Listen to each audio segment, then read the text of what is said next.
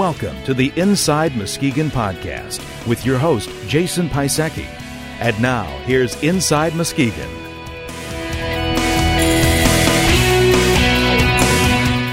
Welcome to Inside Muskegon. This is episode number 26. I'm Jason Pisecki. The Inside Muskegon podcast is a weekly show featuring interviews with community leaders and comments from everyday people from Muskegon, Michigan. The goal of the podcast is to engage Muskegonites in a dialogue about the issues that affect our everyday lives.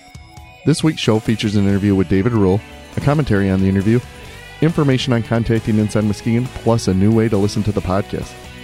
Our interview this week is with Dr. David Rule, the president of Muskegon Community College.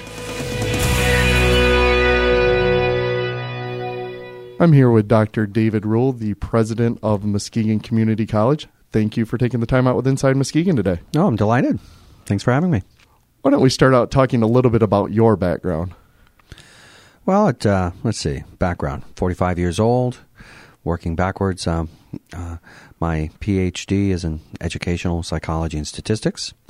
My master's is in educational psychology. Both the master's and the doctorate have concentrations in research, methods, testing, psychometrics, research design, and my dissertation was in statistics. But prior to that, my two undergraduate degrees are in music. I have an associate in performing arts from Schenectady Community College in New York State, and a bachelor's in music education from the College of St. Rose in Albany, New York. So what interested you in the position as the president of MCC? Well, I think you've just identified it. The president, I think, was the primary thing. I had been serving as vice president for academic affairs at Orange County Community College in New York State for about four and a half years. Prior to that, I had worked my way up through the ranks as a director of institutional research at a private university and a chair of a graduate psychology program. And so the next logical career step was a presidency.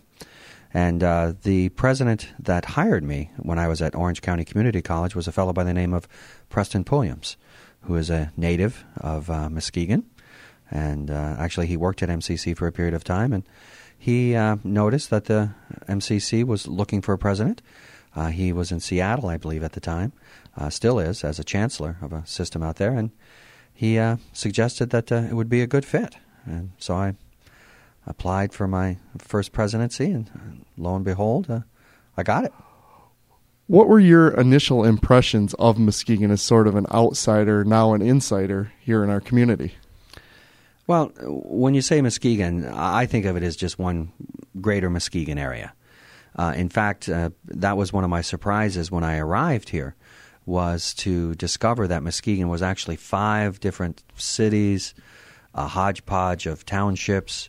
That's new to me. Coming from the East Coast, when you say a city has one mayor. Everybody always refers to New York, well, it has boroughs, and that's true, but there's one mayor. It's one greater unit. So to discover the fractured nature of our governmental structure, not just at the city level, but at the county and the townships, a very, very complex political structure, but also to discover that reading about Michigan and Muskegon and its economic efforts of turning around their situation and actually living through it are two very different things. And so it's Muskegon, the greater Muskegon area, we're in a state of transition. I think we know what we're coming from, and I think the challenge for all of us is to figure out what we're going to be as we start to develop downtown, the waterfronts. And I know that's a challenge we're facing at the college as well, the chicken or the egg. To what extent should we as a higher ed institution be exploring, developing, and creating programming, both credit and non-credit, on a leading edge sort of aspect, if you will, to attract the type of employers that we believe as a city that we ought to be, but at the same time realizing that we may be creating graduates for which there aren't yet positions, or do we wait for the businesses to show up and then do it the traditional community college way, respond and create graduates that now the businesses need? So it's kind of a chicken or the egg.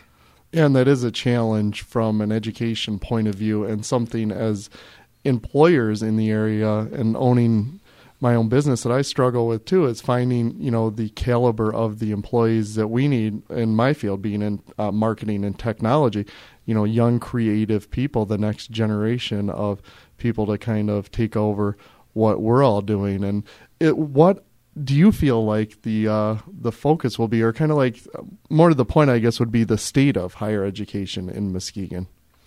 Well, the state of higher ed in Muskegon is very healthy. We've got 2 institutions. It's unusual to have our driveways touching as we do, but we're very fortunate to have 2 higher ed institutions for a city our size. We're both primarily associate degree level. Baker College, my friend Rick Amadon, and I do mean that, we are friends. We get together regularly, go to the same church. Primarily as more of a business, technical type colleges, and they do offer some baccalaureate and masters. And the community college is kind of your typical community college where probably 60% of our students are transfer-related students. The other 40% are technical or business. So we're in a very good position to supply qualified graduates to any of the employers in the area. I mean, again, for a community our size, I think we're higher ed rich. And then you take into account at MCC, we've got Ferris and Western Michigan and Grand Valley all on our campus offering baccalaureate programs. So we're in very good shape in that respect.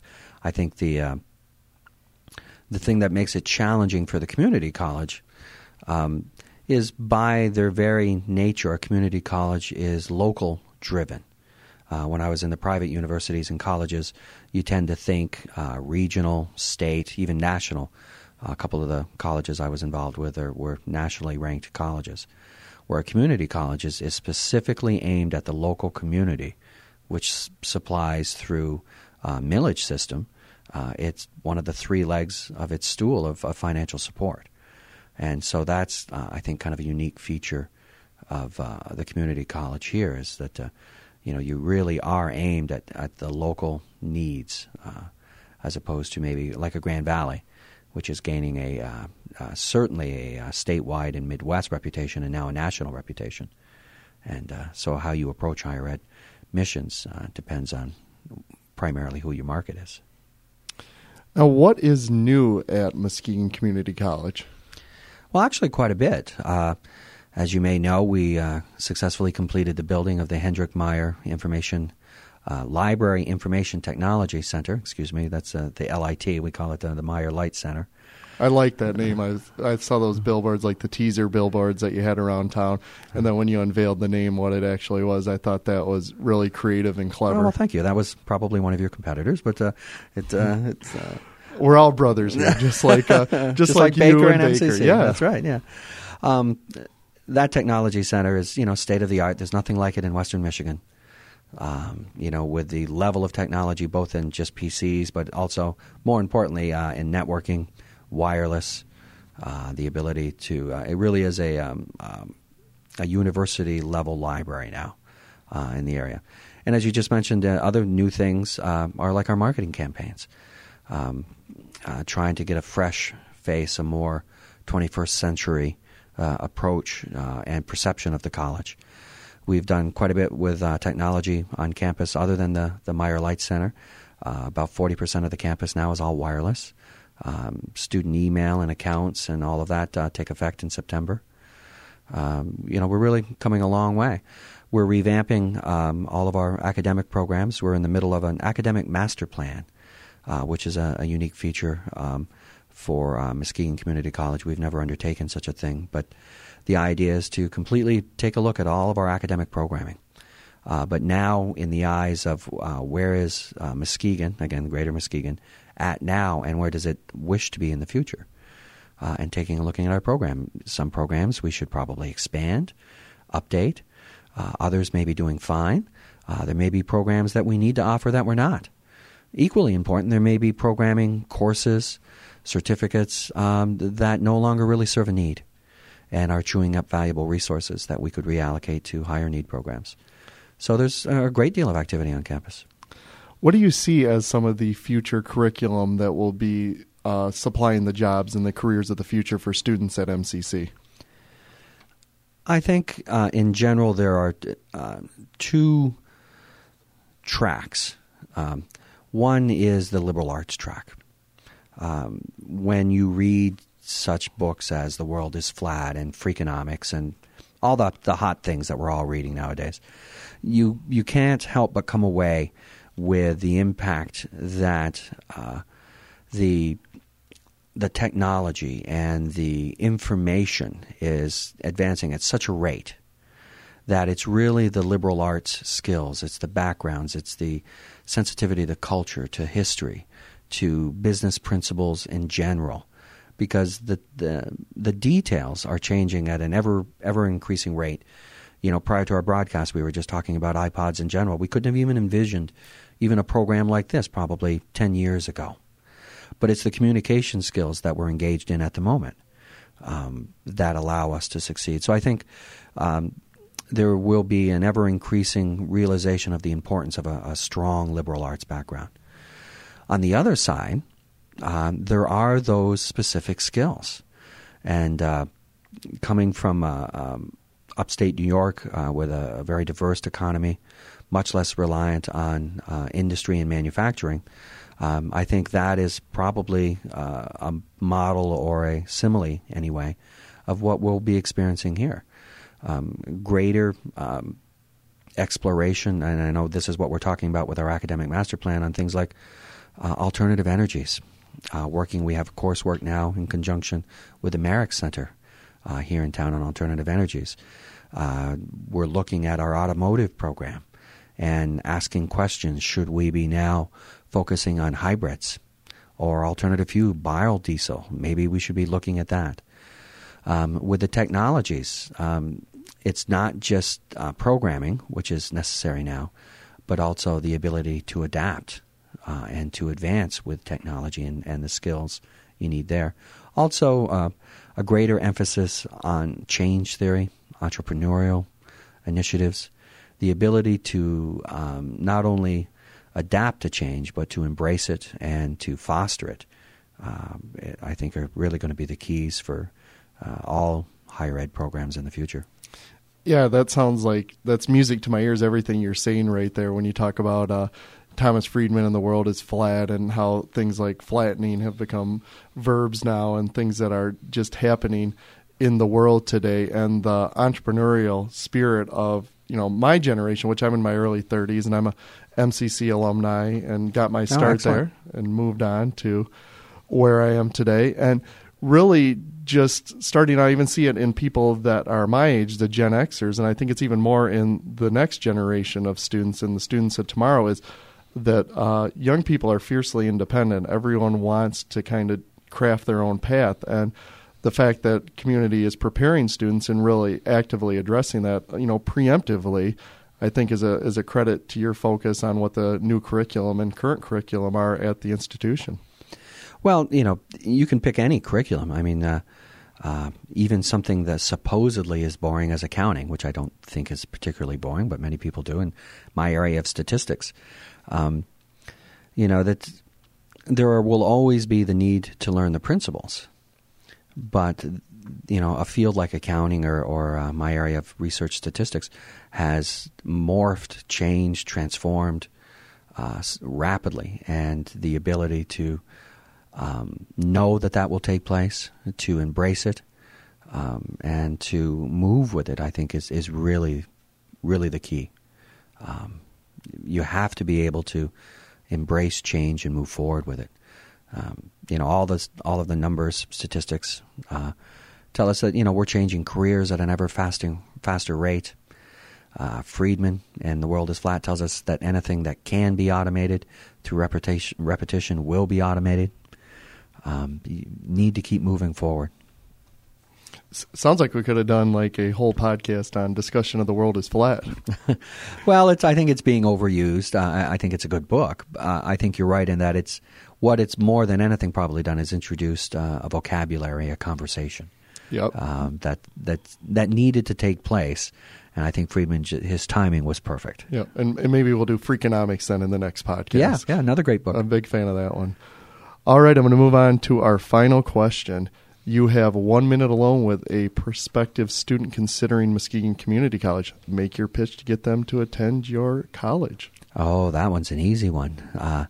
Value point. Muskegon Community College is the best value for anyone within a 100-mile radius. Our tuition is the lowest. It's unmatched in the area. We have over 100 full-time faculty. We have transfers and articulations to dozens of other institutions. We are in a state of technological advance and change management, which is really changing the whole culture of the institution. It's a very vibrant institution. And you simply can't beat it from a value price point. I'd like to steal Mr. Meyer's high quality, low cost, but that's probably trademarked. But that's really what Muskegon Community College is. With the support of our sponsors, the taxpayers of Muskegon County, and the support from the state, it brings an unparalleled price point when it comes to higher education. Simply cannot be matched in quality and in price. Well, thank you very much, Dr. Rule. You're welcome. My pleasure.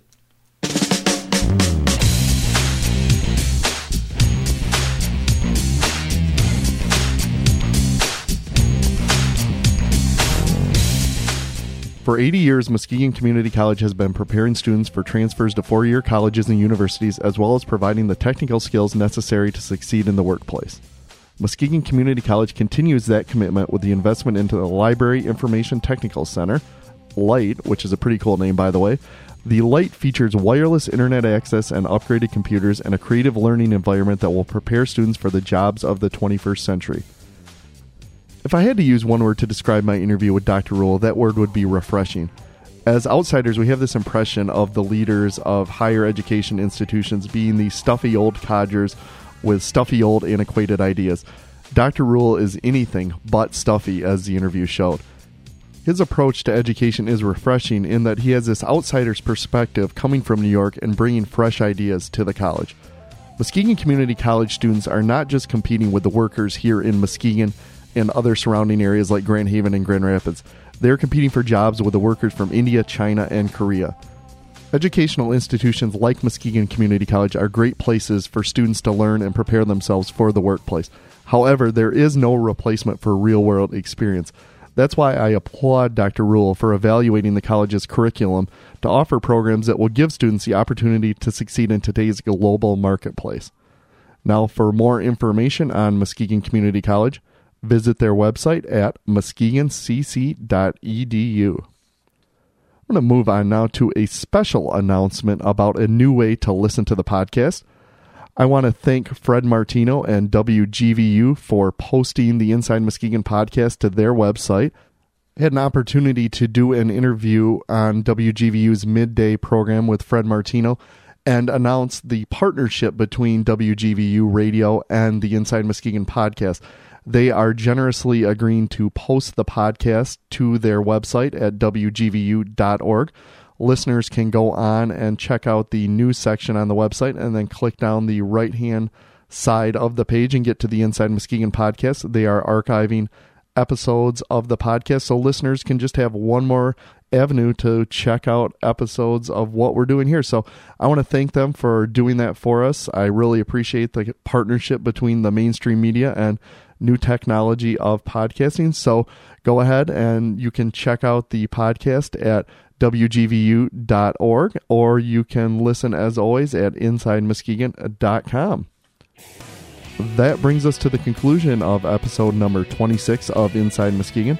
For more information, visit our website at insidemuskegon.com. Inside Muskegon is produced by Jeremy Sear. For Inside Muskegon, I'm Jason Pisecki. Feedback is welcome at jason@insidemuskegon.com.